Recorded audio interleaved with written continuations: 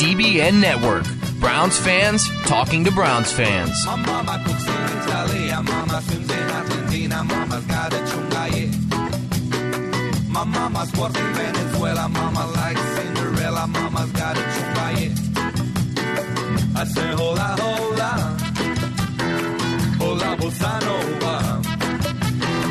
I say yeah, yeah, yeah, yeah. I got a chungaye. And welcome in. Greetings, bendiciones, and thank you for being with me. My name is Easy Weave. This is EzDoesIt on the DBN Network, and I'm happy to say hello to you for the first time here in 2018, and it's the first time that... Actually, no, it's not the first time. I think that because the final game of the year was the first day of the year, right? Maybe not. I don't know. I don't know if it's the first time or not, but it's. I'm pretty certain it's the first genuine. Well, it's the first off-season program of 2018, and I'm happy to be speaking with you. Happy to have you listening to me. That means that I haven't. The last time that we got together, I was angry, and the last time that we got together was the after the Pittsburgh game that ended our ignominious 0-16 campaign, and that's the reason why it's been. I got to tell you, I've not avoided the chows and stuff because that's it's like milk, but just the heavy, intense. Involvement with the team. I kind of had to separate for a bit. I mean, just a couple of weeks, just to kind of. I mean, I've also been busy in my my actual life and so on. But I'm just saying the whole everything about what went on. I mean, what this last year was. I got to tell you, it was. And what got me thinking about it was starting to write the Sunday piece, which, again, sorry for those of you that actually liked those when I was doing them on a more regular basis, but it's the same thing. And I mean, I don't, and look, you are free to judge me as, characterly, if that's a word, morally, whatever. You can call me weak if you want to. But I just had this whole experience. 1-15, I could deal with. If we would have won, the first game of the year and just kept losing and losing, I would have been fine. I would have been, but the whole dreading 2 years in a row. I mean, the thing, 2 years we go through this. Are we going to go 1-16? Are we going to go? And in the first year, we just barely avoid it. And then the next year, you see this slow. And in a way, of course, the way that it went down, because the final couple of games, we actually, we have a chance, and especially in that Pittsburgh game, and to see this slow moving, darkness, it was tough. It was very tough. 0-16 is that's tough. That one was very difficult to take. Not to say that 1-15 was a walk in the park, but it was just I could deal with it. 3-13, I could deal with that. 1-15, I guess I could deal with a lot easier than 3-13 because I expected it. After the 3-13 campaign of Mike Pettin and Ray Farmer and the blow up that as soon as we fired those guys and brought in Sashi and then Paul DePodesta and subsequently Hugh Jackson, you knew that it was going to be a full-on blow up, and I knew and told anybody that would listen to me, and of course, I wasn't the only one. But it was therefore about to go really, really, really bad. Like these last 2 years, in many ways, are not. It's not what I'm not surprised by it, is what I should say. I expected it. I knew that because it was easy to understand. It doesn't have anything to do with the prowess of Sashi Brown, the erstwhile vice president of executive football operations. Or executive vice president of operational football, whatever he was. He was effectively the GM for this ball club for less than 2 years and is really responsible for the roster that is currently in place. A roster that is going to be, well, I would say rather, I would expect anyway, rather, significantly altered as we approach the offseason. I would say much to the delight of a lot of people that are out there in the fandom, certainly on the threads, you as well, probably, maybe, I don't know. I'm not really looking forward to the prospect of, and we'll get into this, what new GM John Dorsey is going to, the amount of the spending spree that's going to probably happen on the first day of free agency. But, but we're going to see what happens. I guess it would depend on the scenarios that could play out, but I'm just saying that I kind of expect that a lot of the money that we've been able to put aside the last couple of years because of the whole Moneyball thing that we were doing there with Sashi and crew. I'm dreading to see, if we're going to end up, making moves just to make moves. You know what I mean? Like or if it really is the case that players, are hell bent on avoiding Cleveland for obvious reasons, that we would have to, swing way, over the fences in order to attract them to come here. I don't know how true that is. I do know that we've got, more cap, ammunition to go after whoever we want, and we really haven't done that. We did that a little bit last year with Kevin Zeitler and Kenny Britt, who's already gone, and re-signing Batonio after we had already re-signed Kirksey and Jamie Collins.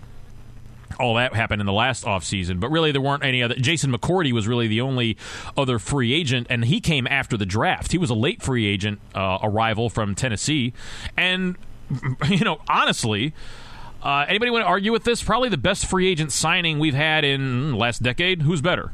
Who's a better free agent signing than Jason McCourty in the last decade, the last 10, going back to 2007. I'm just racking my brain here.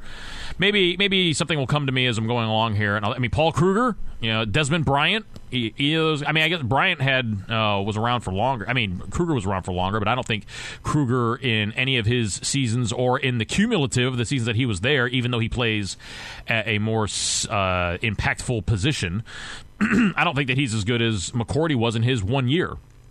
McCourty was all pro level for much of the season. At any rate, that was effectively the activity in last year's off season. And that brings us to where we are right now, and I think there's a large expectation that we're going to go out there and make a splash to try to get some people. And what I'm suggesting is that maybe we do that, but we end up getting guys that we're not really targeted, that isn't the number one, number two, number three. We're down to like number 6, 7 on our list, on our wish list, and we're still overpaying for the guy. But because we need to make a splash, because we need to make a big deal out of the fact that we're turning this around and play like a Brown and all this rah rah BS, whatever, that we go out and do something like that, and just to do it. Which at once, there are two things wrong with that is there's no reason after we've accumulated all of this cap space just to burn it. The reason that you do it is so that way you can roll over as much as possible. Get guys. I'm all for. Don't get me wrong. I'm all for spending money in free agency to get quality players. There's a lot of quality players that are available. There's also usually a bunch of Jags that are available when you get to free agency time. There's usually a bunch of guys that are overpriced, that don't deliver, and even the guys that are, upper echelon. Kruger, when the year that we got him, he was the best. Well, he was the most highly touted. I think I've used that phrase twice now in this program, and I don't think I've ever used it before in any program previous. At any rate, he was the biggest marquee edge rusher available in that 2013 free agency pool. And I remember actually watching the NFL Network, and it was counting down to free agency, and there was cameras on the Kruger house, and it was a big deal that we got him. He was okay. Yeah, he was all right. I didn't miss him when we cut him. Desmond Bryant was a better player, I think, for a longer period of time, and he was probably the best defensive interior player. Actually, he was probably the best interior and maybe not the highest rated of that year. I don't know who else was out there, but what I'm saying is that we haven't had a whole lot of success in the first place with free agents over the years. Sheldon Brown, he came over. He was really good for us. Cornerback, played for the Eagles for a long time.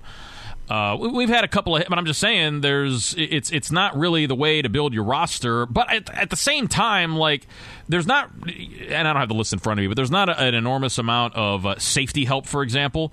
But I would almost go get, a Jordan Poyer, Ed Reynolds type, and you could probably argue about the disparity of quality between those two players. I'm just saying somebody within that range, wherever you think Jordan Poyer and Ed Reynolds are on the spectrum of ability to play free safety for us. I will take the top and bottom and everywhere in between of that range of a guy, and it probably will be an upgrade over what we had back there last year.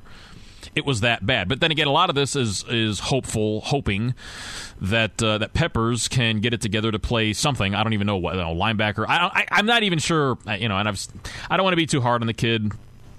But maybe halfback. I mean, we're probably going to let Crowell go. So maybe throw. I mean, that was the idea when we drafted him, is that he could return, and there was ideas that maybe they'd play him on offense. So he probably wouldn't do worse. It was bad. It was pretty bad. It was really bad. It was. You watch the tape, it's really bad. And I'd like to say, hey, give him time. I'm Mr. 3 years. I would hope that would, I would hope that. See, I've always said that there are exceptions to the rule when it comes to the whole 3-year thing, and mostly that's been when talking about good players. Like I'm ready to say right now that Carson Wentz is an elite quarterback right now. Probably will be for a long time on a trajectory to be a first ballot Hall of Famer. I've got no problem saying that right now about Carson Wentz. Now, I could. That could change. I could totally change my mind on that if over the next couple of years, But at the same time, I don't have anywhere near that same level of confidence talking about somebody like Jared Goff, or certainly any of the guys this year, Mitch Trubisky or Deshaun Watson, or even the guy that I loved last year, Pat Mahomes. Or whoever. I mean, guys that are. I have probably more confidence in. I definitely have more confidence in somebody like Carson Wentz than I do somebody like Marcus Mariota. Probably about the same level of confidence that I have in Jameis Winston, who I still think is going to be a stud, even though he had kind of a rough year, shoulder injury, all that. But I'm just saying, there are exceptions, but Winston's been in the league for over 3 years. Wentz has been in the league for 2 years. Usually, the 3-year rule exception is the exceptional circumstance are players that are better, and you can kind of gauge and tell that they're better inside of that, that 3-year window that I've always talked about. And the reason I've always talked about that, for refresher, or maybe I've never talked about it before on the program, I don't know. But for me, it's about the notion. First year, a rookie year for anybody, you just can't. I just don't think that it's fair on balance. Okay, now again, there are exceptions to this, but on balance, that means generally most players aren't either really good or really bad. That makes them average, right? I mean, you're just talking about law of averages. So within that, generally speaking, you're not really going to get a great handle on what a guy can do looking just at his rookie season. Yeah, I mean, you're not going to get nothing out of it. You're certainly going to be able to tell some things. But you really, and then you also could figure if a guy, because he's a rookie, is playing behind a veteran, you don't really get to see him all that much. And when he is on the field, it's his first time on the field, so maybe he doesn't do so well. I'm just saying, it's not a good gauge in the rookie season, asterisk. But if there's also injury, a guy gets injured in his first or second year, or if there's heavy competition at a position group that causes him not to be able to get reps. What I'm saying is that, or coaching turnover or scheme change or whatever, I'm saying that by and large, generally speaking, as it averages out over time, considering all factors and not exclusive of any of them, and as I say, with exceptions, 3 years gives you enough time to pretty well cover all of that variable stuff. It basically gives you that after 3 years, you'll be able to tell, okay, this guy's got an injury problem, or he had an injury his first year, but he's been okay. So that probably you feel pretty good. It's probably been probably was a fluky type situation, or he was really really great his rookie year, Robert Griffin.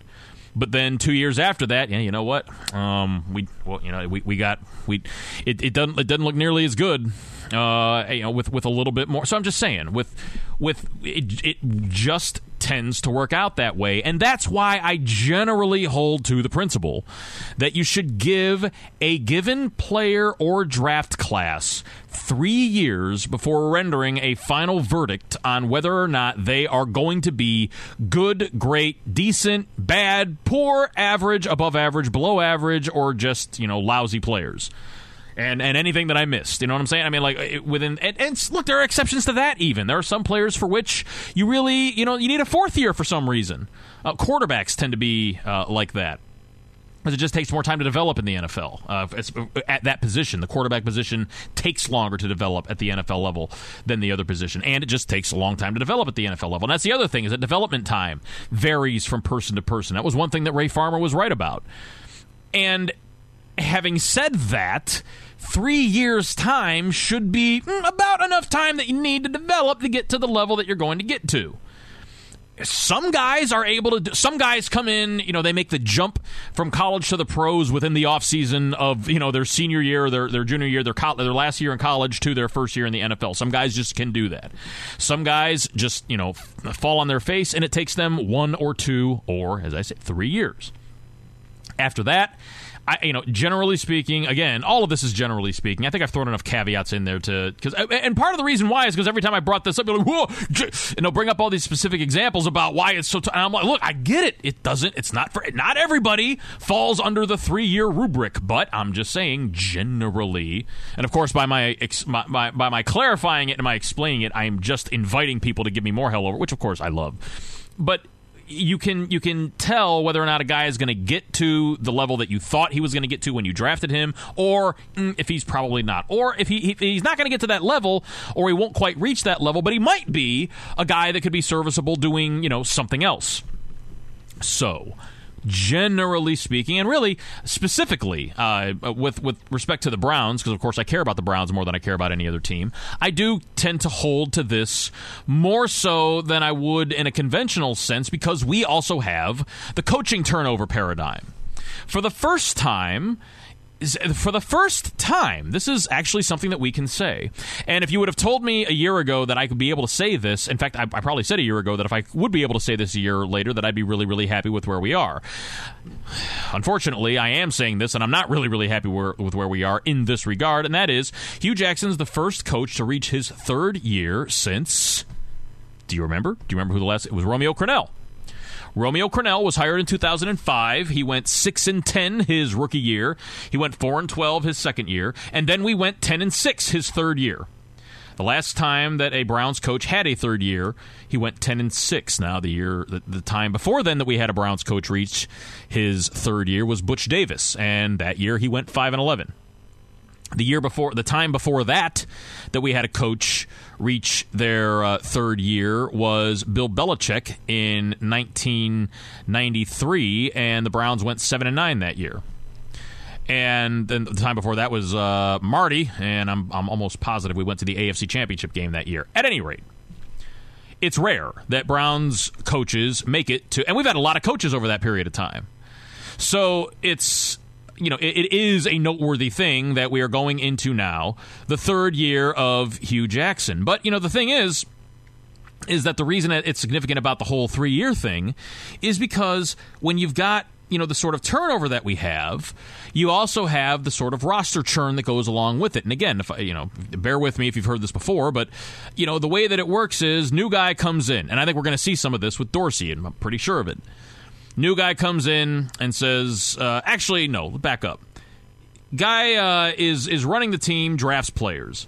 And each player that he drafts, he's got and usually this has been a tandem deal where the GM and the coach pick players. They say, I'm going to get this guy. I'm going to put this guy in this role for my scheme, for our team, and he's going to learn this role, and we're going to spend time developing him to do that, and he's going to be really good at doing this thing, and because he's really good at doing this thing, he's going to make our team better because of the way that we're running the team. Okay, cool. Well, that lasts less than 2 years, less than a year in some cases, and then new guy comes in. So new guy comes in and says, all right, well, I don't really think that the guys that are on the roster are really any good. I don't even think they're real players. Well, that means that I'm going to bring in my own guys. But before you even get to that point, where I see the guys that are on the team are probably different from where the previous guys saw them. So I'm going to have these guys do different things now. And so this is where we have the problem, where we've got guys that, remember, we've had a different coach every other year since 2008. And actually, the 1 year, 2013, we only had a coach for 1 year, and that was Rob Chudzinski. So that means that every class of players that we have drafted, not a single one of them has reached their third year with the same coaching/front office group in place as the ones that brought them in when they were drafted. And that will be the case this time around with Sashi, but maybe not with Hugh. We'll see.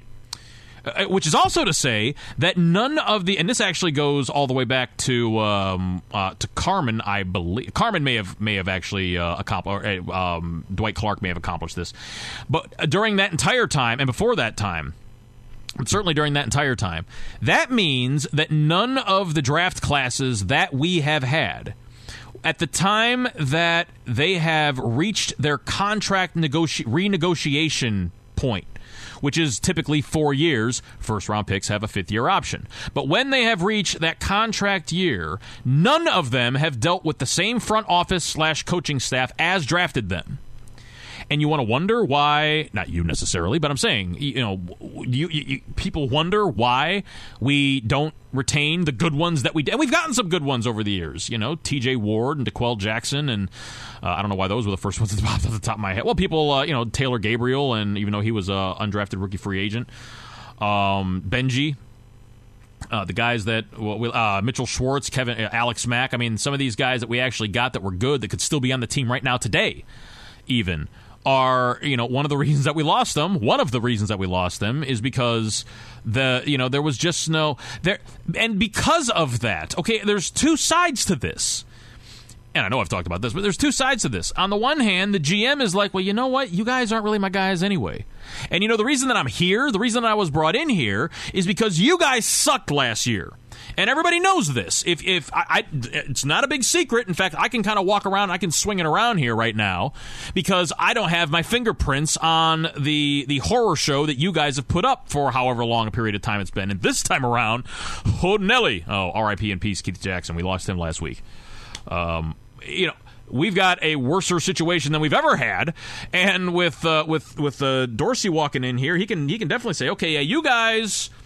Use guys that are on this team. I saw what you did out there, and it wasn't too good. So I'm saying, like, these players that we had on the team, whether they were good or they weren't, I'm saying it's all, perception is reality, right? And so these front offices come in, they don't really like this guy, they don't really like that guy, or they don't, it's not the ideal guy, right? It's not their guy. Or it's like, this guy, okay, he's really good at doing this, but my scheme, I really want him to do this. All I'm saying is that it's downward pressure on the notion, the sense of urgency when it comes to re-signing these guys or re-signing them at all. To the extent that if a GM is leaning towards, well, you know what, I think I'd rather just kind of roll the dice, let this guy bounce. We didn't win with him anyway. And I'll try to get somebody in free agency or I'll draft somebody, but I'd rather do that. Or at least I'm more open to that I'm not really willing to bend to their demands, and I will more than settle for letting them walk if I have to. Now, the other side of the coin is these players, every single one of them, have been on a team that has been terrible, and in many cases, like the class of guys that have left the last couple of years, most of them had 3 coaches in 4 years. That's ridiculous. And they have every right to look at the situation and say, this is effed, y'all, and I'm not going to stick around here 1 second longer if I have other options. Oh, you don't want to pay me a ridiculous amount of money? I'm a go. And we had a big, long in the Chow today about Joe Hayden.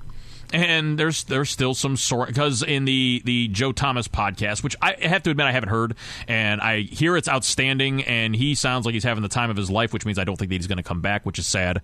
But I have, people say it's great, and I think it's awesome. But apparently during the latest one with Andrew Hawkins, who I also love, is they are talking about the team, the effect that it had on the team when they let Joe Hayden go, and this got tempers flare. Navi, I love you. I hope you know that. and everybody on Sassenach. I mean, you guys are awesome. And I get the emotion that's attached to that because, Joe Hayden is one of my favorite players too. But, we talked about this when it happened. And, it's all business to me too, bro. And as it goes back to, salary, Joe Hayden wasn't Sashy's guy. Joe Hayden wasn't worth no $14 million a year.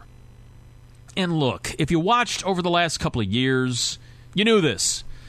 So there was no real incentive for Sashy to want to keep him, even though he offered to keep him for the same amount of money he ultimately ended up going to Pittsburgh for. But Hayden had no reason to want to stay here.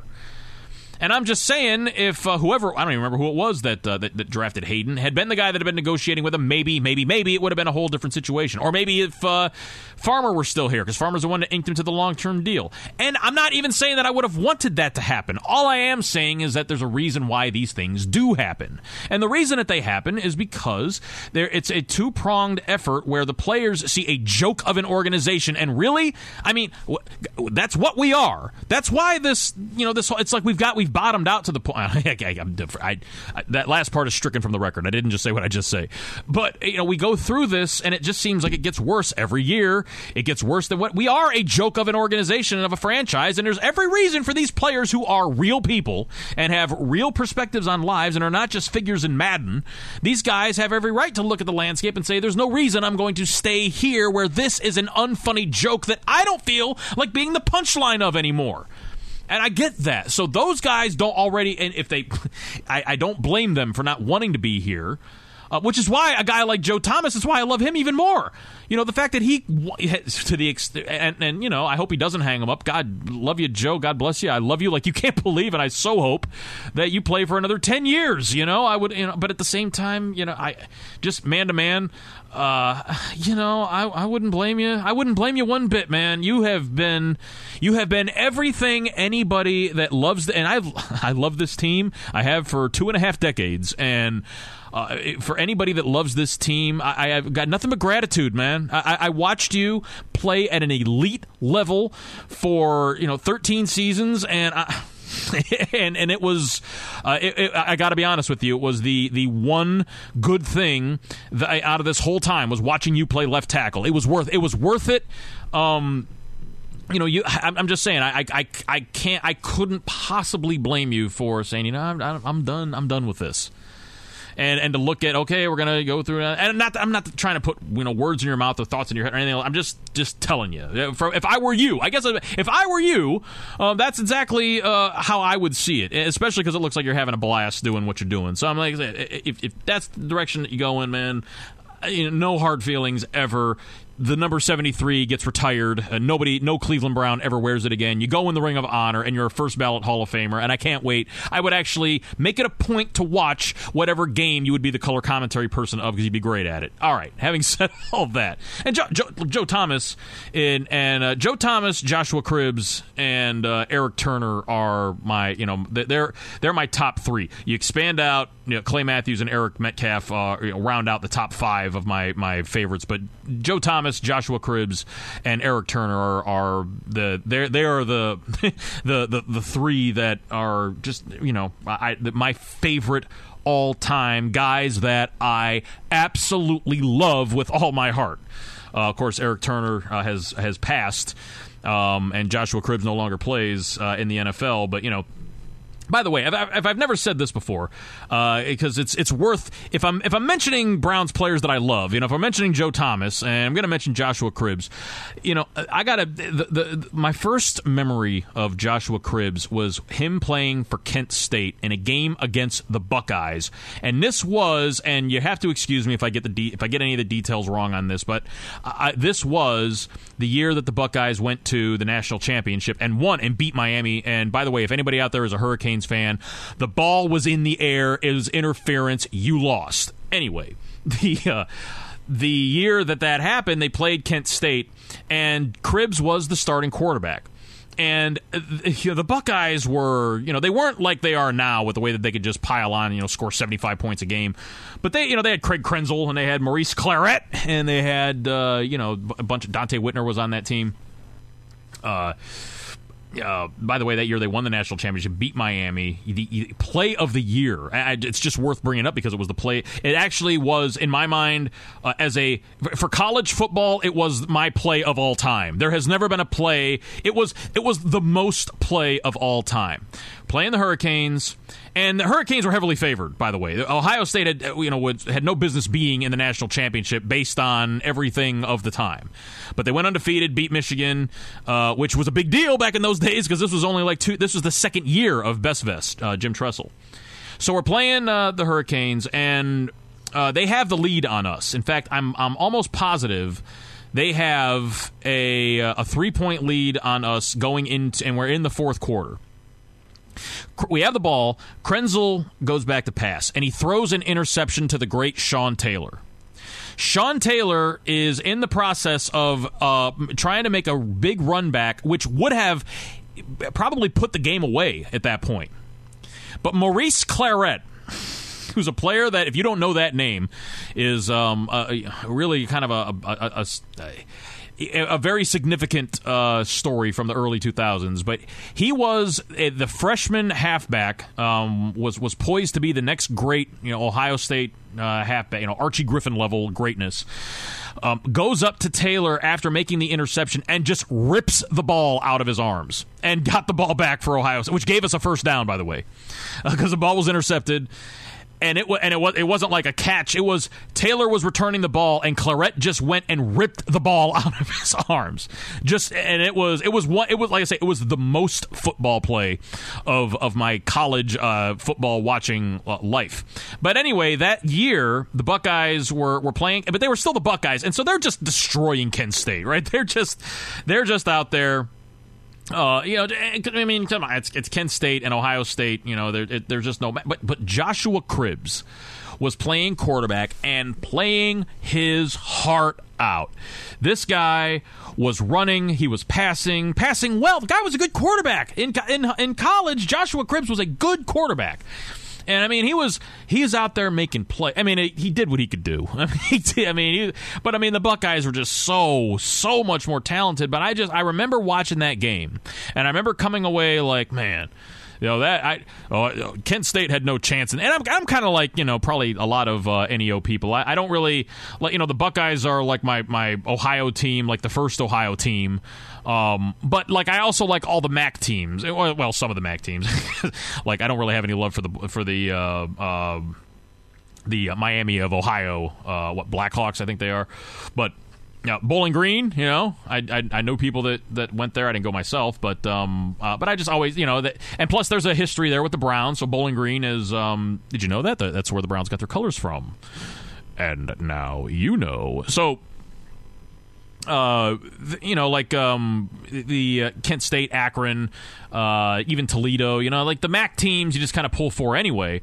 But I'm watching this, and they're playing Ohio State. It's like there's no way they don't have a chance. But I'm watching like, man, this Cribbs kid, you gotta hand it to him because even though his team didn't have a chance, he goes out and just plays his heart out, gave it everything he had, and so I really admired that watching that game. Didn't think anything of it. Next year rolls around, was Romeo's first. So that couldn't be right because it was. So actually, yeah, it couldn't have been right. The timeline couldn't have been right because it was Romeo's first year was when Cribbs came over, but that would have been 2004, which actually makes more sense because. So it wasn't the national championship, but you know what? If I wouldn't have confused the year, then I wouldn't have been able to confuse myself and segue my own brain into the Sean Taylor, Maurice Claret football ripping out story. But the next year was when Romeo Crennel took over, and Josh Cribbs is back returning kicks. And I remember thinking, I'm like, wow, that's the same guy. I'm like, that's so cool. And of course, he was immediately, like right out the gate, he was awesome at returning kicks. But But I always thought, from the very first preseason game, Joshua Cribbs back there returning kicks, and I'm like, this guy can play quarterback though. We ought to put him at quarterback sometime. We could do trick stuff. We could do never happened. I think one time he threw like an extra a 2-point conversion to Winslow in Arizona. I think it was the only time we ever actually used his quarterbacking skill. But Cribbs, he fully converted over to wide receiver. But this guy, not only being a tremendous, and if the Hall of Fame, if they gave Hall of Fame level credentials for guys that were return guys, Cribbs should be that, because he was I don't know if he still holds the record, but he finished his career holding the record for the most kickoff return touchdowns in NFL history. Guy was just dynamite when he got into the league. But the thing that people don't remember about Joshua Cribbs is that as good of a return man as he was in both kickoff and punt returns, he was also a spectacular special teams ace. Like, he was a guy that would be the first dude to, run down the field covering kicks. He was the gunner on special teams, and he'd be down the field on kickoff. Man, I loved Joshua Cribbs because that was always the position that I loved, when I went and playing, and also like when I watched the Browns back in the mid-90s. Ron Wolfley was like my favorite player back when he was on. If you don't know who he is, actually right now he's the color commentary guy for the radio Arizona Cardinals network. But then we replaced him with Benny Thompson, so I've always loved the special teams guy. And here's this guy that played quarterback that is also this awesome kickoff return and punt return guy, even though he didn't return punts until Dennis Northcutt left the team years later. But he also turned out to actually be, I always thought, a pretty good wide receiver. But but then he's going down the field and being and I think back in those days they did have the actual wedge buster role.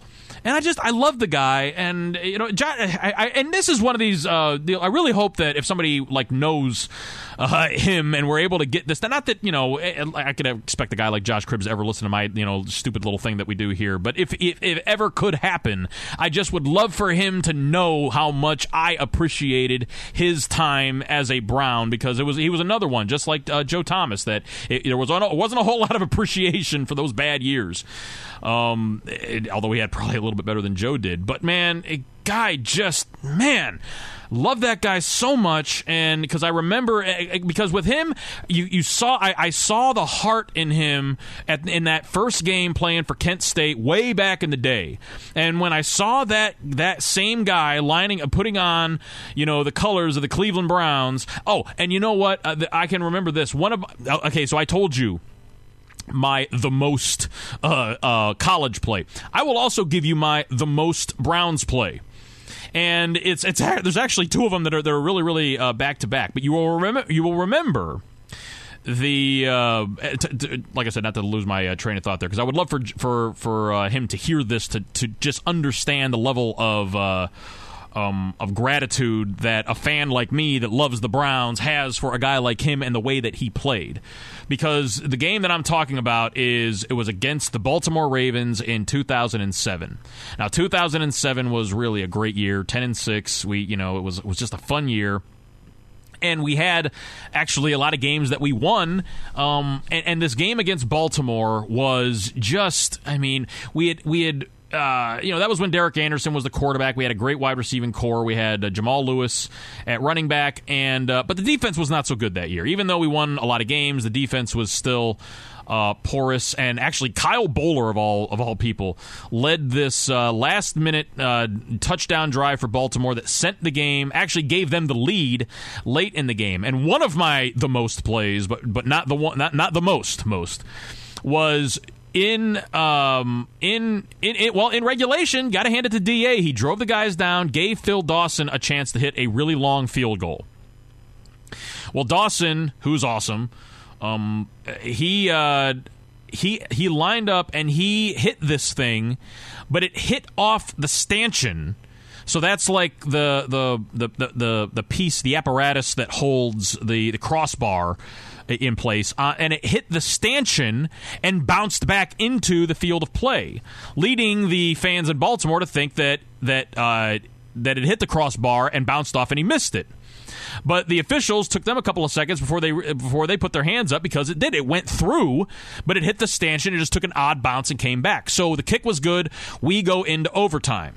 Now, a lot of people remember the kick, but what people may not remember is that we won the coin toss in overtime, and Baltimore kicked off, and Cribbs returned. And Cribbs' return on this kickoff, it was like he got hit at like the 35-yard line, and just, through sheer determination, drove a pile of about 20 guys, like 15 extra yards, and gave us just crazy great starting field position near midfield.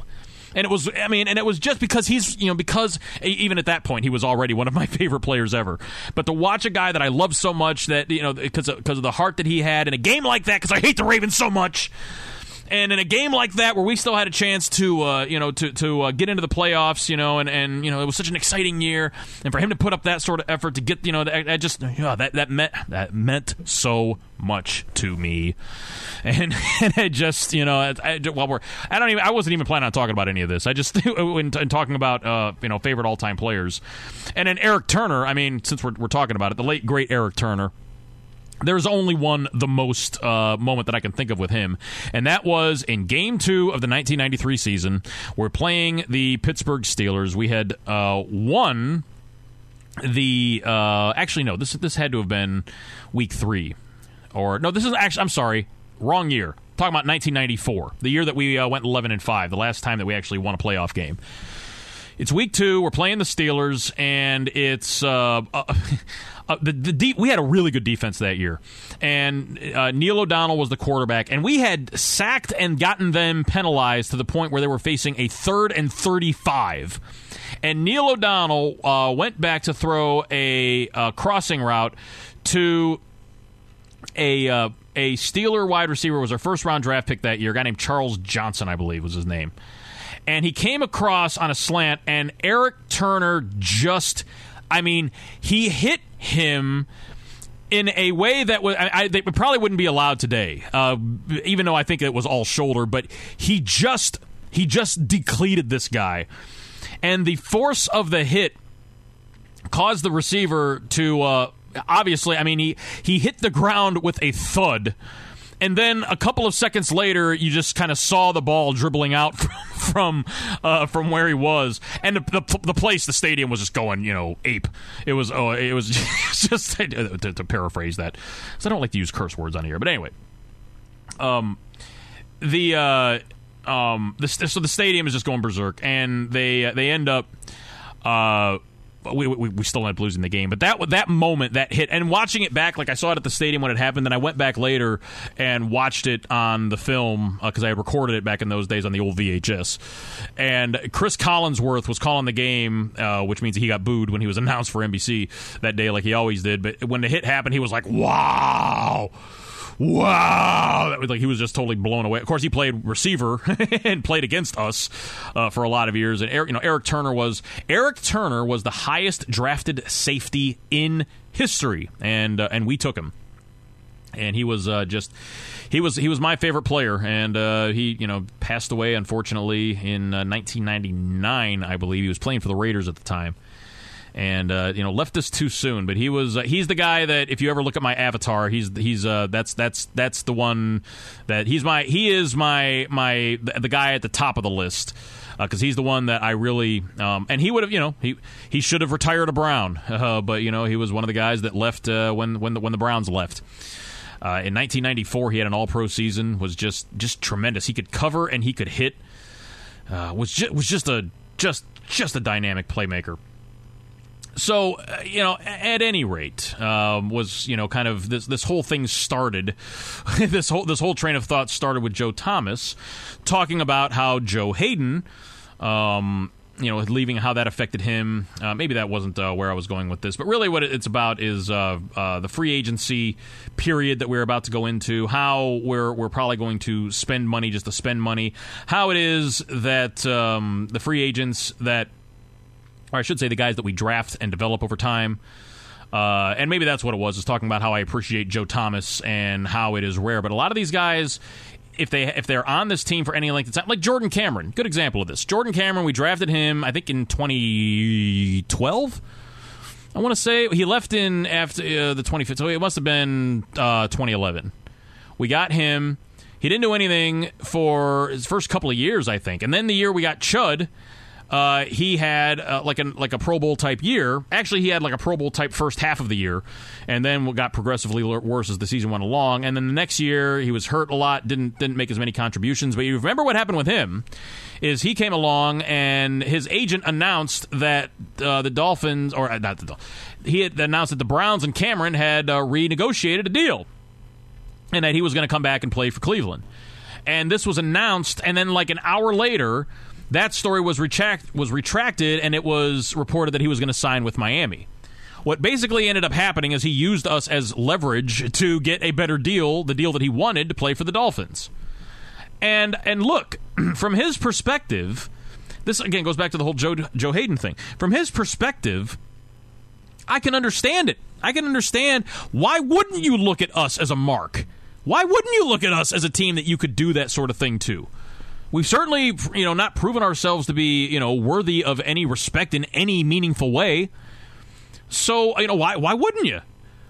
And so he did. And I'm saying that type of attitude, I can understand that happening when you have a team where you have a different, a revolving door, particularly at the head coaching spot, but also in the front office. Which is to say, as critical as I am constantly of Jimmy Haslam and also of Hugh Jackson, I do have to give Haslam credit that this time he did keep a coach for a third year. I honestly think, if you had to pick one or the other, I would much have rather kept Sashi than to have, chosen Hugh. But at the same time, maybe the guys that we drafted, last year, 2016, if Hugh can actually get it together. And I said this yesterday, and I'm happy to say it right now, as we dovetail into now the discussion about moving forward. And that is, I think that if we were to draft number 1 overall, Baker Mayfield out of Oklahoma, love you, Thelonious, but we just don't see eye to eye on this one. If we draft Baker Mayfield number 1, then we are, I believe, an 8-win team next year. I see that happening. And that's not even addressing the safety spot, but if we do the safety spot, we might even be able to up that a little bit.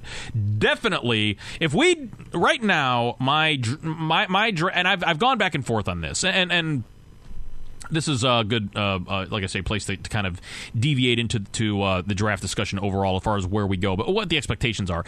If we draft Baker Mayfield, I see this as an 8-win team. If we draft Josh Rosen, who I think is probably the next most pro-ready guy, like the next guy that you toss him into the lineup, he's ready to go. My problem with Rosen is, and I probably have him a lot closer to Bayfield if he didn't have the concussion problem, and that's really, it's an issue. It's an issue at the NFL level with the way that the game is played now. It's just one of those things that you have to take it into consideration. That it could, it could be now if we were drafting like 2nd or 3rd or 4th overall and he fell to us, you take the risk, you roll the dice, and some team definitely should and will do that. I just don't think that it should be us, but I like him a lot. I don't like Sam Darnold as much, but I do like Sam Darnold. I think that I don't know. There's something about them. There's actually something about both of those guys. They both kind of have, each of them, if you watch enough tape on them, they each have WTF throws after a while. And I kind of have both of them just a eyelash ahead of the guy that I really fell in love with at the beginning of all this, and that's Lamar Jackson. Lamar Jackson is, honestly, this guy could be the best running back in the draft if he came out as a running back. If he knows how to catch, he could probably be the best wide receiver. As it is, I think he's probably the second best quarterback. I can't put him in the same quarterback capability, because to my mind, Baker Mayfield is the clear number 1. I think that Rosen is very close to him in terms of quarterbacking, ability. But with Rosen, you've got the injury concern. But I still think that he's solidly number 2 as far as and he would be probably solidly number 2 but for the injury concern. So I kind of, the way I have it right now, and I kind of waffle on this, but that's the whole point. Mayfield is definitely number one. 2A right now, I'm kind of back to it's Lamar Jackson. It's kind of back to my 2A. And then probably Rosen 2B and Darnold 2C. But I mean, I've mixed those guys up. But I would look at I would be happy with any of the four of them. Quite honestly, I would be much more happy if we get the first one. If we end up with Baker Mayfield, we're an 8-win team next year. I really and we are on a trajectory to have this. I have never been more excited about a quarterback prospect. Now, whatever. I mean, I understand that not everybody is as banana sandwich over the kid as I am, but the more I watch, the more I see, the more I glean into his personality. Yeah, I get it. He's a weirdo, but that's kind of the thing about it that makes it even more endearing in many ways. But it's more just the bowl game against Georgia. All that factors in. All of it factors in. I would have been happier to see him go out and win a national championship. That didn't happen, but the dude went out and balled against one of the best defenses in the country. And so, you know what? Alabama didn't put no 42 points on UGA. So,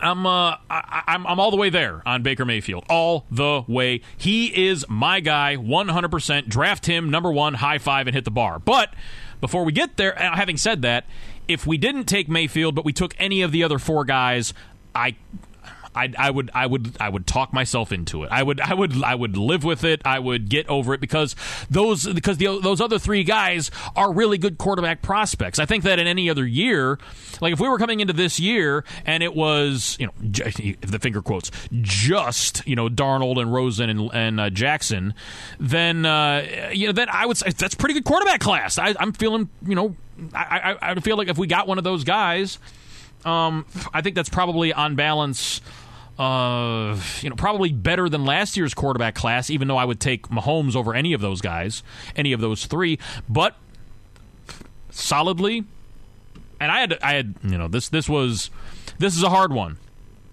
but I would take Mayfield over Mahomes. And Mahomes was I was over that. Now, don't know that I would. I'd probably even take him over Wentz. And I was pretty high on Wentz. I wasn't as high on Wentz as I was on Mahomes. Of course, Mahomes hasn't proven nearly as much as of yet. But I'm higher on Mayfield than I am on any of those guys. I am as excited about him as I am any of those guys. And yeah, maybe it's because we do have the number one pick, and we are probably going to take a quarterback. And so maybe it's just because we can have him that maybe I'm just seeing. But have you watched the guy? Have you watched him play? Have you seen him do what he can do? Have you seen him go through the progressions? Have you seen him look off defenders? Have you seen the freak accuracy at every level? Do you see the guy out there, running that team like a boss? Do you see the way that he's got like 1 million comebacks in college?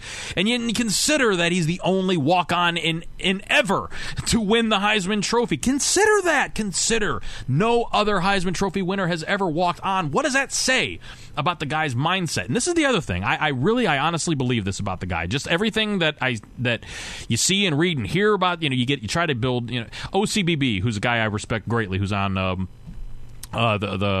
threads a lot on DBN. He talks about his ability to pick a juror and his ability to read people.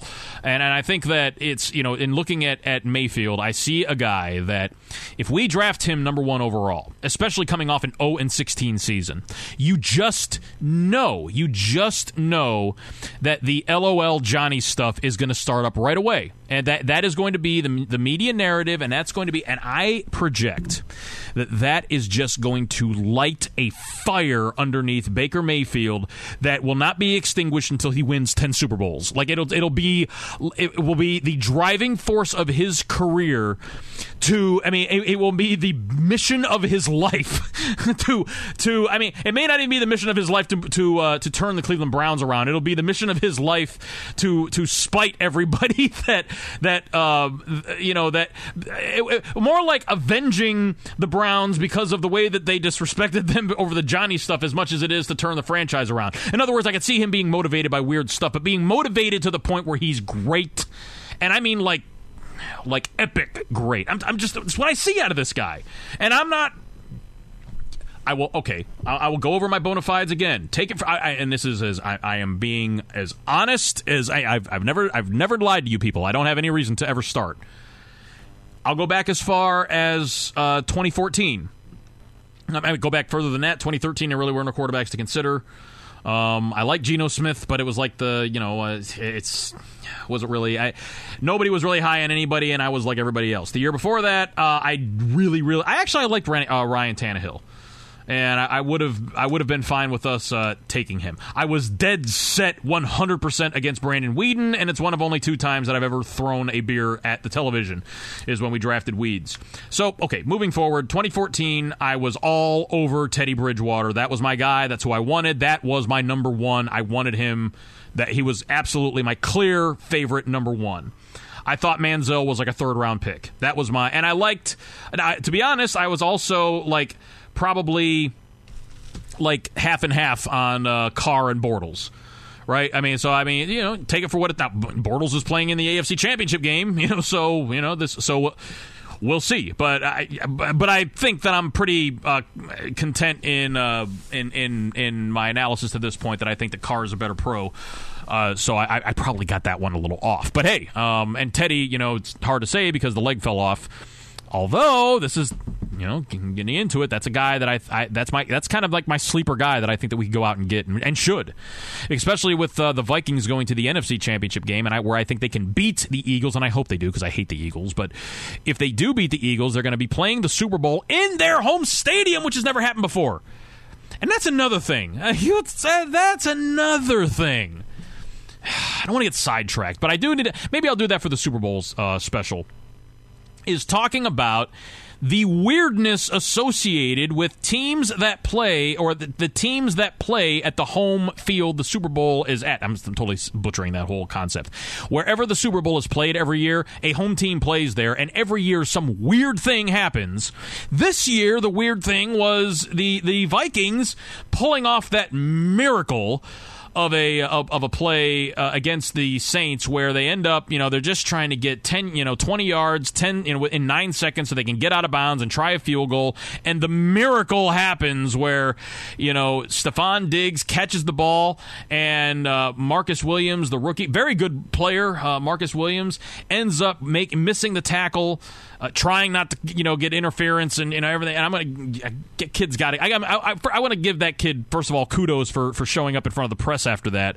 But I got to give him the benefit of the doubt too a little bit because he is the coaches are telling him not to pass interference and they're just trying to. But he totally missed on what would have been a game-ending tackle. So it's unfortunate, but I mean Diggs, he in the process he ends up taking out Marshawn Lattimore. So is it Marshawn Lattimore? Yeah. I think I got the wrong Lattimore. But anyway, he takes out Lattimore, and that causes Diggs to have nobody between him and the end zone. And Keenum's reaction was just priceless because he's like, he can't believe it. And then you see this offensive lineman bearing down on him, so he has to react and jump on the guy. And then you see him just running down the field like a maniac. I'm like, oh, man, that is such a rare thing. There are very few human beings that will ever experience anything like that feeling that he had right there. Kudos to him, and I'm all about the Vikings winning it all. And they really are the only team that could beat the Patriots. I'm sorry. I know some people are holding out hope that the Patsies could or that the Jaguars could go up there, and it ain't happening. I'm telling you right now. And look, I will absolutely, I'll beat myself up about the head and face if I'm wrong, and somehow Jacksonville pulls out what would be an impossible mirror. I mean, it's because it's not going to happen, but. I'm saying the one team that could is the Vikings because really, even though all the other teams have their backup quarterbacks, no, actually the Jaguars have their starting quarterback. It's just it's Bortles.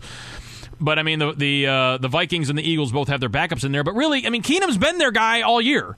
I mean he's been basically their starting quarterback for 14 weeks now. I don't know what the number is, but he's been there for a long time. So, he really is, for all intents and purposes, their starting quarterback. And so he's going in there with his team. And, he's good enough for certainly for them to go out there and beat the Eagles. But I think that they are also, that they are a formidable challenge. They could, I don't think they will, but they could beat the Patsies. So, we'll see. But why this is significant, okay, and I think that the die may already be cast with this, because Keenum taking them as far as he has taken them, the Vikings are in a very peculiar quarterback situation, right? Because now they're going to finish with, at worst now, or I should say at best, from a draft perspective, I guess, they are going to finish with, 28 at best is what they're going to finish with. And that's not going to be enough. I mean, they'd have to trade up if they want to get a quarterback, because all three of the guys that they currently have on the roster, Sam Bradford, Case Keenum, and Teddy Bridgewater, are all one-year guys. They're all players that are in the final year of their contract with Minnesota. You're only going to keep one of them. And I know that people think that they're going to let Bradford go, they're going to keep Keenum, and they're also going to keep Bridgewater on it. Why? I don't see any reason that Bridgewater would come back. He wants to play, and if he's a go, right? If he's good to go, then there's no reason for him to settle for backup status in Minnesota, because somebody, us, is going to sign him. Maybe not to start. I mean, in our case, it would be kind of like the deal with Mike Glennon last year, where he probably figures that we're going to draft somebody, but we're going to put him as the starter, and if he plays well, he's at least going to get a shot. He may not get a shot anywhere else. The Jets, maybe. I don't know. I kind of see Lamar Jackson going to the Jets. I don't know why. I just see that happening. But, there's a couple other landing spots that he could go to, but I don't know that there's too many teams out there that are going to give him a starting shot, like an actual shot to start. Whereas we would be the one team where it's like, hey, look, if you beat out the rookie, then you can start, but you got to beat out the rookie. And that may be the best offer that he gets in terms of the best shot that he may have is to say, okay, I can beat out a rookie. I've been in the league for 4 years now. I should be, even though he hasn't, But you see, with that guy, it's always been about, cerebral. If the leg holds up, then a healthy Teddy Bridgewater, oh yeah, I would be very excited. I just mentioned he was my favorite guy in the 2014 class, but I think that what he's shown in the NFL, he didn't get his third year. I would love to see what the guy could do if he's healthy. But you just don't know that. And that's the point, is that there's not really too many teams out there that are going to be willing to give Bridgewater a starting shot. And Bridgewater is not, if he has the ability, see, it's an intriguing thing. If he has the ability to offer some team, it's a push and pull here. There's not that many teams that are going to be able to pay him and give him the sort of opportunity that is requisite, a guy that can legitimately come in and be somebody's franchise quarterback if he can stay healthy. There's a lot of ifs there. There's a lot of caveats, but it's a very, very doable thing. There's not very many teams that can do that, and there's also not very many teams that would want him. There's not very many teams that he is going to appeal to for that reason.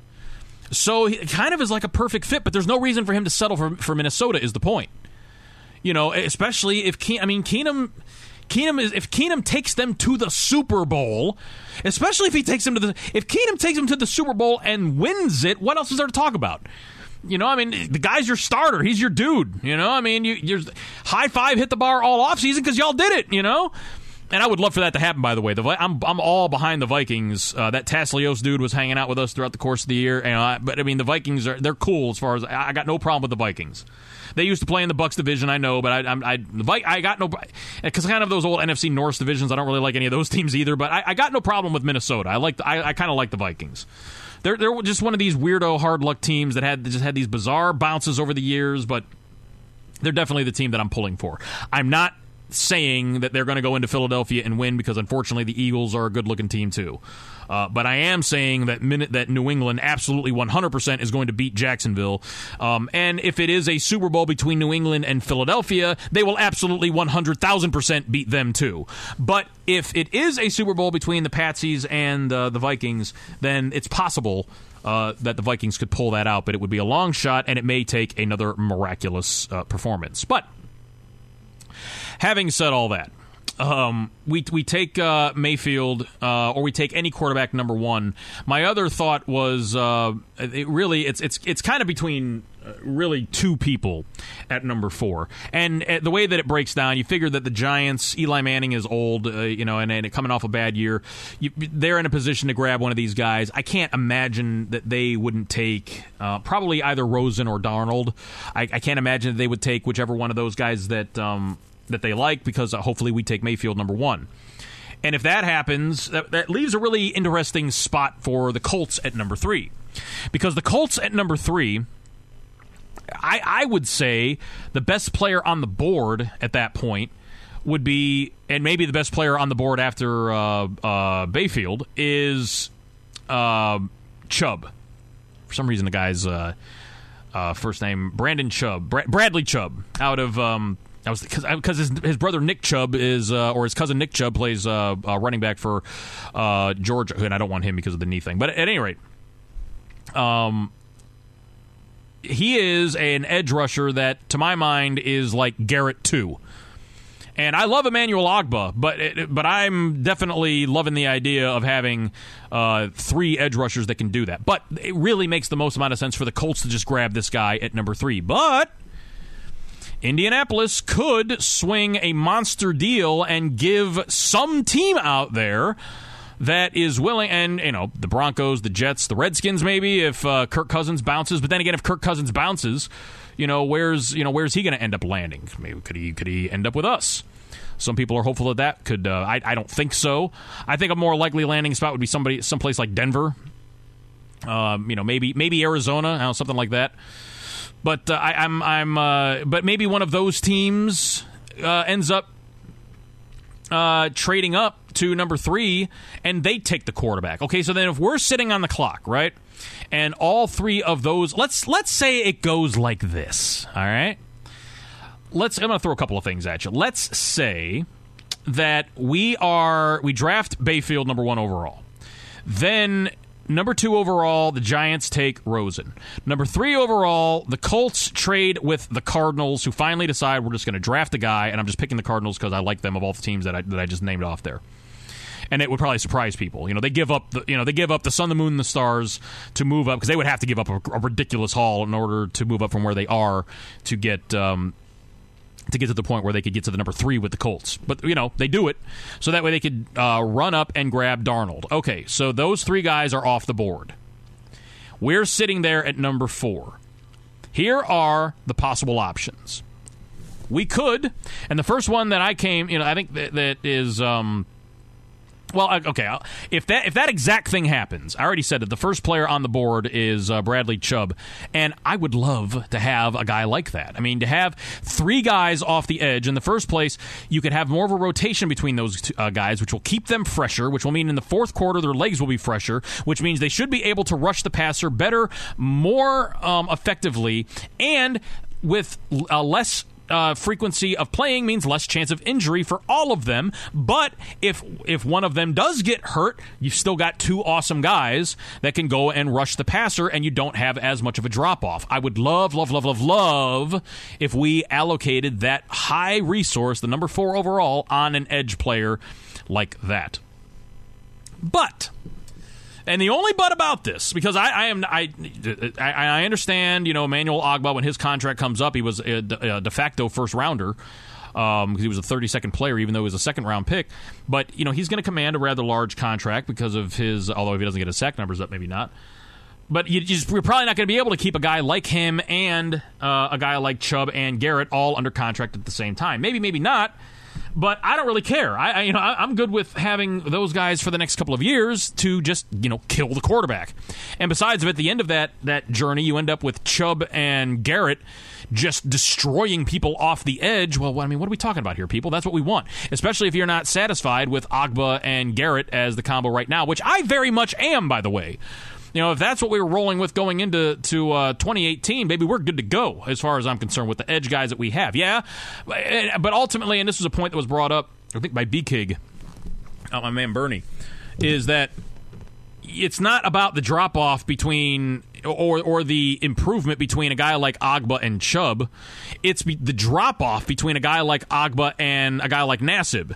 You're just not getting that same level of pass rushing or even run-stopping ability from those second-tier, or Orchard, or those second-tier guys.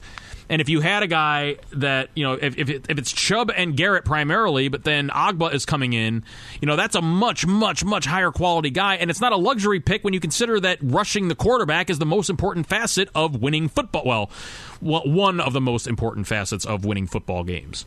It certainly is a higher factor than, and look, Garrett last year was fantastic. He just, he's going to need some more help on the defense, or as far, actually what he really needs is for guys to be healthy. And if everybody is healthy next year, I think that front seven as is great. But I would be great with adding an even greater piece. We already have a monster. We got a monster and a beast. If we had two monsters better than a monster and a beast, even though a monster and a beast is really good. But the next, the big problem with this, well, actually, I wouldn't even say it's a big problem. It's not necessarily the best option. Consider this. I've already mentioned that Lamar Jackson is probably the best at two other positions other than quarterback if he were to come out as one of those. What if we took Mayfield number 1 overall and then drafted Jackson at number 4? I know that I'm not the first person to say this or suggest this, but and if you've heard it before, okay. But the point is that what if it doesn't work out with Mayfield? I actually happen to think that it will work out swimmingly with Mayfield, but if it doesn't, you kind of got a guy that you can go to right away. Or you got a guy that you can utilize in other roles, and you can still hone his quarterbacking, but maybe you can showcase him in ways that make him an effective player, but also maybe somebody that you could trade later on if Mayfield really does, knock it out of the park as a quarterback. It kind of gives you some options. It gives you a lot of different options, doesn't it? It gives you the option of somebody that when he has, you could say whatever you want about Lamar Jackson as a passer, and there's plenty to, for me, I'm actually very happy with his ability to play from the pocket. I think that a lot of people look at because he has this freakish athletic ability with the ball in his hands and his athleticism that's second to none. I'm saying second to none, not just as a quarterback, period. His ability with the ball in his hands is he doesn't have a peer in this class, and that includes Saquon Barkley, in my opinion. He's that good and that dynamic as a ball carrier. But that kind of causes people to overshadow the fact that he's got really, really good traits as a passer as well, from the pocket passer as well. Where it all kind of breaks down for me, though, is that he's really not the most adept when it comes to the crunch time, big game type moments. He's had a couple of stink burgers in big games. So, that's not everything, but that's something. And that's why with Mayfield, it's like I've watched these guys over the years, drafted all these quarterbacks, or scouted all these quarterbacks that would go on to be drafted by other teams, basically. And it's like like last year, you're looking at with Mahomes, you had this crazy deep ball accuracy, and really accuracy all over the place. But the deep ball accuracy from Mahomes was just off the charts, and plus he had this crazy, ridiculous arm talent. And then you had Kaiser, who was kind of like the physical specimen, 6'5", 230, big, huge arm, and he just had all of the physical traits that you want for in the what you call a prototypical quarterback prospect. And then you had Deshaun Watson, who didn't have the strongest arm and wasn't the most accurate deep ball passer, but he had the big game and the leadership experience and the intangibles that were just, off the charts. And then you had Trubisky, who wasn't the best at any of those things, but he was kind of good at all of them. Well, now this year I've got, and last year I loved Trubisky and Mahomes, and I had Mahomes just ahead of Trubisky, and I would have drafted either one of them with the first pick. At the end of it, I decided I was fine with drafting Garrett, but I did it with knowing that we may be passing on both guys, which ultimately we ended up doing. Well, I like Mayfield, like all of those things, like Mayfield's got all of them. I mean, he doesn't have like the rocket super arm, but I don't really care because that's not even close to the most important thing. And Mahomes does have the freak deep ball accuracy that only he does. But okay, fine. There's only going to be one Mahomes who I think is going to be I think he's going to be a stud. Kansas City at whatever point they name him the starter, I think they're going to have a good one for a long time. But you can't. We're not going to get him. But Mayfield, as far as everything else goes, and the intangibles, and on the big game stage, being a leader, all that, and also being ridiculously accurate. I'm just saying. I don't need to keep going on and on about Mayfield, because I'm just saying he's my guy 100%. But I'm saying that Lamar Jackson is a guy that, as a quarterback prospect, is a very, very, very, very attractive prospect. It just so happens that with the ball in his hand, so that's what I'm saying. You could get a guy like him, and you've got a quarterback and an offensive playmaker wherever it is that you decide to put him. And I'm not sure that I like that approach, but I'm saying that if you, and he's very durable. I mean, Jackson never had injury problems. I mean, he's played, and that guy, if you watch any of Louisville, he is their offense. He is the guy that is, showcased. He's the thing that makes that whole thing run. And maybe that's the reason why it doesn't work in the big game. I don't know. I'm not going to try to hazard too much when it comes to all that. All I'm saying is that I would not be unhappy if we ended up drafted him to play quarterback. But I'm just saying the idea of drafting Mayfield number 1 overall and then drafting Jackson number 4 is not the craziest. And it's not even all that original to me. I've heard it through multiple people, but it's an interesting thing to consider, as is this. Okay, let's get into crazy draft scenario time. I brought this up the other day. Let's say you agree with a couple of things. Let's say that you can start with the idea that Washington cannot re-sign Kirk Cousins, that their relationship is sullied, and that there's just nothing that they can do about it. And there's just nothing that they can do about it. They will not be able to work out a long-term deal, and that seems to be the presumption that a lot of people have about that situation out there right now. Okay, well, if assuming that's the case, then let's also say that the Redskins are picking at number 13.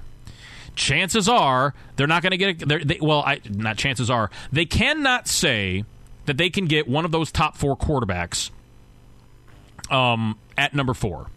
Because the other option that I'm talking about with us at number 4, as opposed to taking either Chubb or Jackson, would be to trade the pick, right? Because if we trade, we could probably get, because if those 3 guys are gone and Jackson's still on the board, maybe a team like the Jets or somebody wants him, and will trade us a bunch of picks to jump up and get him, and we get even more. But I'm going to suggest this scenario specifically because it's a little odd, and it also is predicated on a lot of things. But again, all of these things are not totally implausible, the first of which being that the Redskins feel like they cannot sign Cousins to a long-term deal. And they also believe that at the number 13, they cannot guarantee that they can get one of the top 4 guys. And they agree that with me that after those top 4 guys, there's a serious drop-off to Josh Allen, who Kuiper has us taking number 1 over. It's crazy. And they decide that he's not worth taking with the number 13 overall, and they really would like to get into the number 4. But Cousins ain't going to sign with us, and we know he's not going to sign with us, and he makes it known that he's not going to sign with us. And so there's no real, and plus we just drafted Bayfield, so we're not going to, and we signed Teddy Bridgewater, so we're not going to trade for Kirk Cousins. There's really no interest in us in doing that, and even if he would sign with us, I mean, he's going to be like 35. I mean, it's going to be a ridiculous amount of money to sign him to come play for us. There's no draw for him to want to come play for us. So it's going to be ridiculously expensive. He's probably not going to want to do it anyway. It's not happening, them trading Kirk Cousins to us. By the way, the whole point here is that Washington cannot re-sign him, but what they can do is tag him. They can transition tag him, or they can franchise tag him. So let's say that they decide, we don't know what else to do here. We got to tag him, because they could tag and trade him. And then the team that he gets traded to could work out a long-term deal, which would probably have to happen, because if they tag him, it'll be the 3rd year in a row that they've tagged him, and it'll be like $35 million or something crazy like that. So if that happens, and they tag him because they're like, we don't know what else to do. We can't, guarantee that we're going to get a quarterback in free agency, because you can never guarantee you're going to get a quarterback in free agency, because if there's a quarterback that's good, he's not going to be available in free agency. And we can't guarantee that we're going to get a good quarterback at number 13 overall. The only move we have is to franchise Cousins, even though he's made it clear that we're not going to work out a long-term deal. Still, we got no other moves. We tag him. Okay, so they tag him, but they know they can't work out a long-term deal, and we know that they can't trade him to us, and they know that we know that they know that they need to get into that top 4 if they want Lamar Jackson. or one of the other quarterbacks if Jackson's already taken, and you, again, agree with all of these things have to be true in order for this whole thing to be plausible. They like the top 4 quarterbacks. They want one of the top 4 quarterbacks. They feel like they can win with one of the top 4 quarterbacks, but they feel like they have to get in the top 4 in order to get one of those top 4 quarterbacks. Because sitting there at 5 is the Denver Broncos. Now, the Broncos also want a quarterback. But, Horse Teeth may not really be into having a rookie starting for his veteran squad. He may determine that, you know what, I kind of liked it when Peyton just came in and we were winners right away. I really liked that. I really, really liked the fact that he could come in and just command the offense. And I've already got Demaryius Thomas and Emmanuel Sanders on the roster. I mean, I've already got weapons. I already got guys that I have a nice offense built around a guy that can come in and play quarterback right now. And I'm not so certain that any of these rookies that are going to be left over at 4, while they may become fine players, I'm not really digging the fact that they're going to be able to come in and do this right away. Now, while the Redskins and whoever it is, I can't think of who the name of their GM is right now, while they may not feel like they can sign him to a long-term deal, Teeth may be able to convince them, him, and themselves that they can sign Cousins to a long-term deal. And if they are able to do that, if they are able to convince all 3 of those parties that they can work out a long-term deal, well then, this is where, and, that's what I'm saying. There's a lot of things that are associated with this that you have to accept these teams think, and there's no way of knowing if they think any of these things, and it's quite very possible, maybe even likely, that they don't think these things. But what the hell? We're in the postseason, we're talking about it.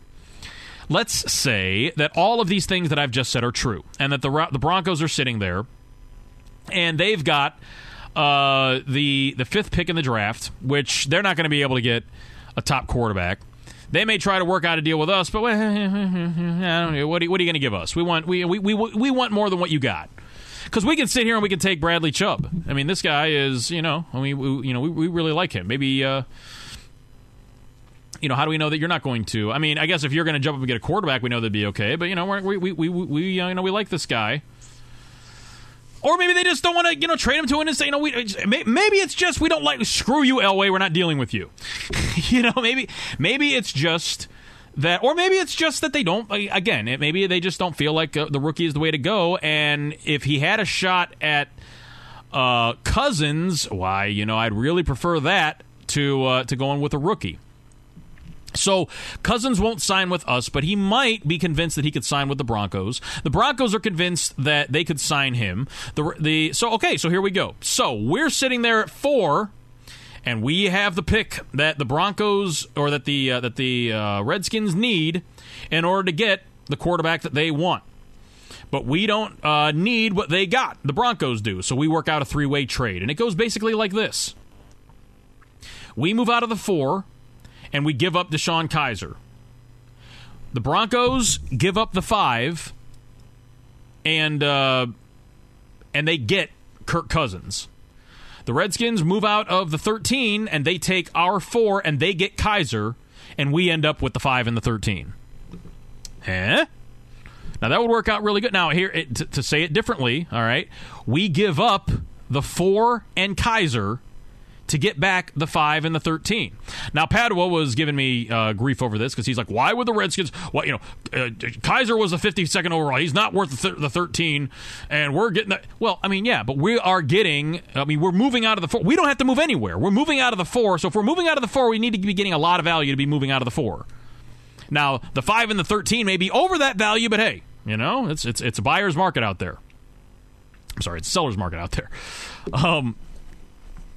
At that point, and for the Broncos, it's a straight swap. They're trading in the 5th pick in the draft for Kirk Cousins. Okay, I think that Teeth may go for that. If you're a Broncos fan, would you go for that? I don't know why you'd be listening to this if you are a Broncos fan, but if you could put yourself in the position of the Broncos, where they are right now, would you trade the 5th pick overall for Kirk Cousins straight up? If you felt like, and there would have to be some sort of framework worked out in advance where this would make the most, where all the parties involved, like in other words, Denver can't just get Cousins and then find out, oh, there's no way I'm going to sign with you. I'm going to do this whole free agent thing again next time. Ha ha. I doubt that would work. They'd have to have some kind of something worked out in advance.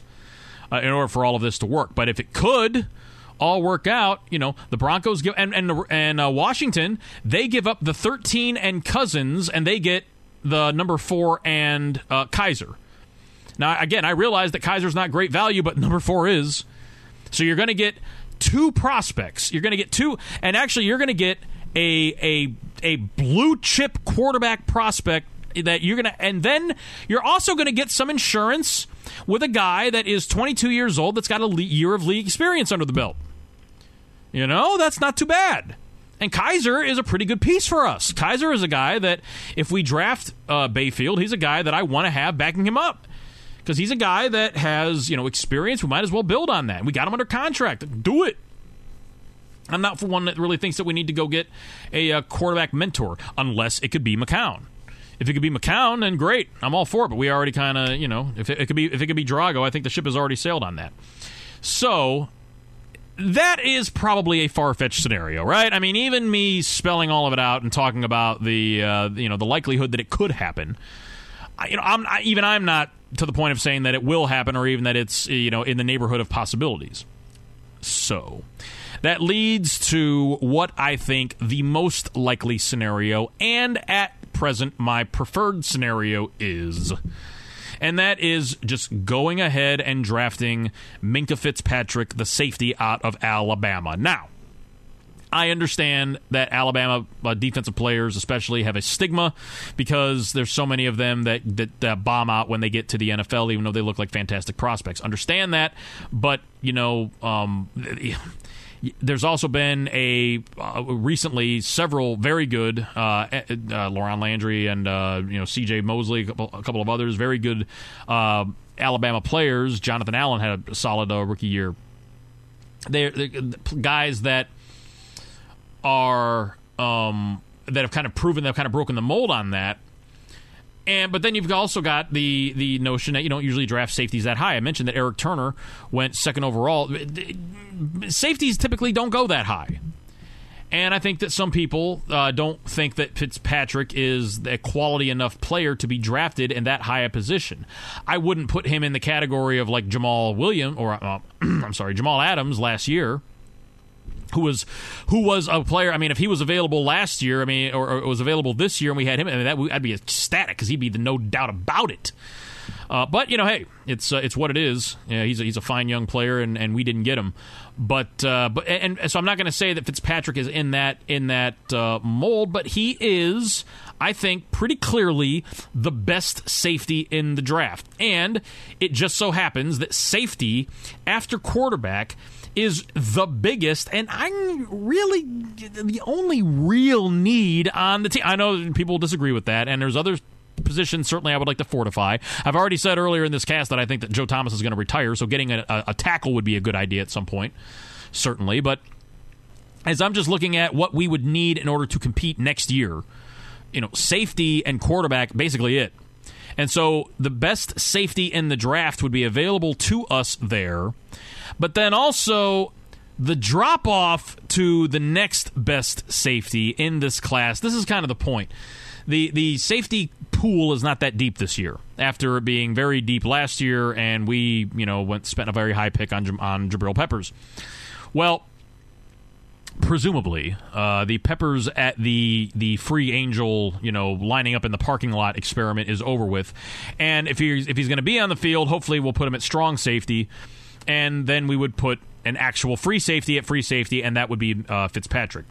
And so that is where right now my hope lies and resides, that is what we decide to do, because if we put him in the secondary and we put Mayfield at quarterback, unless there is a rash of injuries, we're going to be a winning team next year.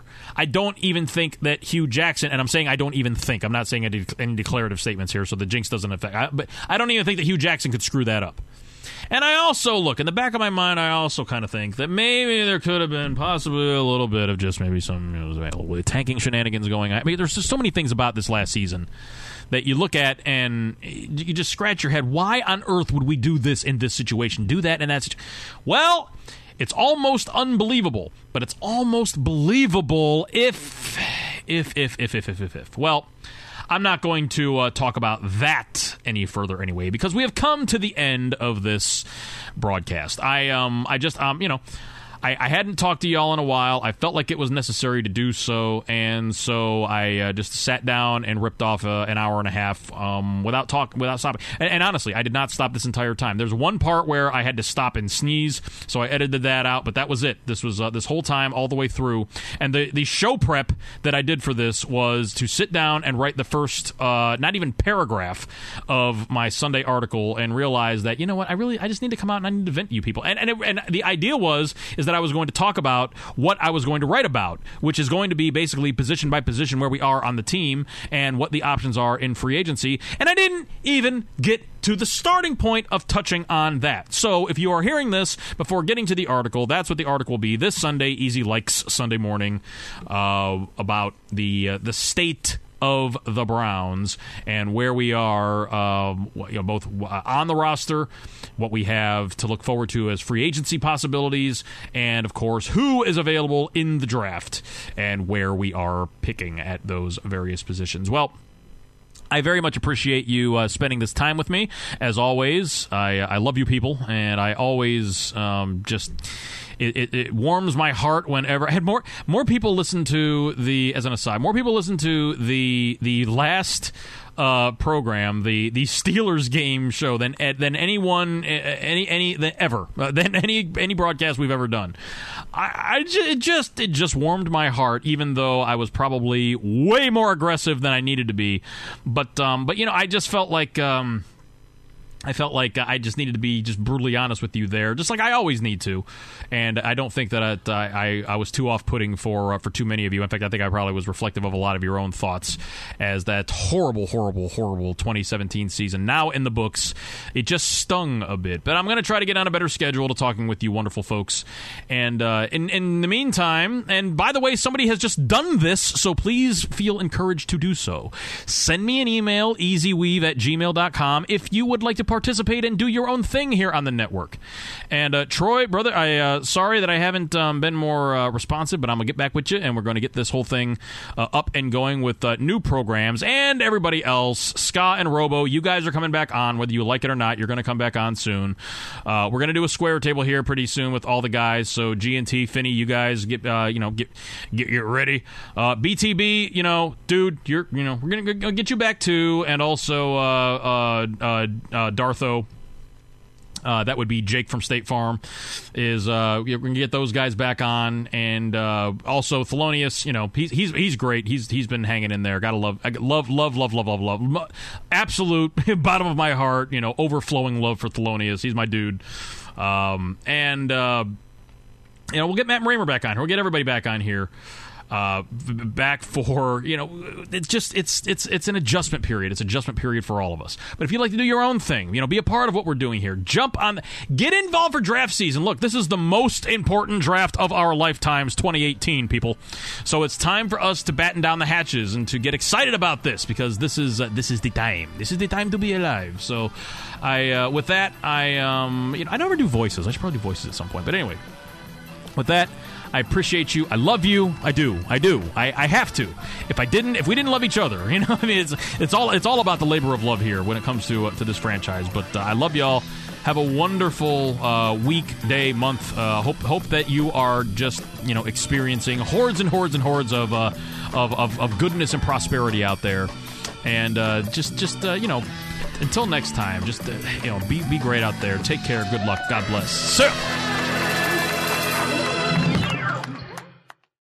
My name is Spencer Hall. My name is Jason Kirk. My name is Ryan Nanny. And when we combine, we form the Shutdown Fullcast. Voltron! I keep telling you, we're not Voltron. The Shutdown Fullcast is technically a college football podcast, but it's also a show about lawn care disasters, regional grocery stores we love, Tennessee Batman, homeowners associations, bears and video games. I mean, there's also some actual football discussion, like about coaches having huge contracts, or coaches making terrible decisions, or coaches saying really stupid things. Or the NCAA saying really stupid things. Yeah, there's lots of stupid things in this big, dumb, beautiful sport. Sometimes we talk about football games. Allegedly. If you want to take college football exactly as seriously as it deserves to be taken, come find us on Apple Podcasts, Spotify, or wherever else you listen to podcasts like this one. The Shutdown Fullcast. It's not Voltron.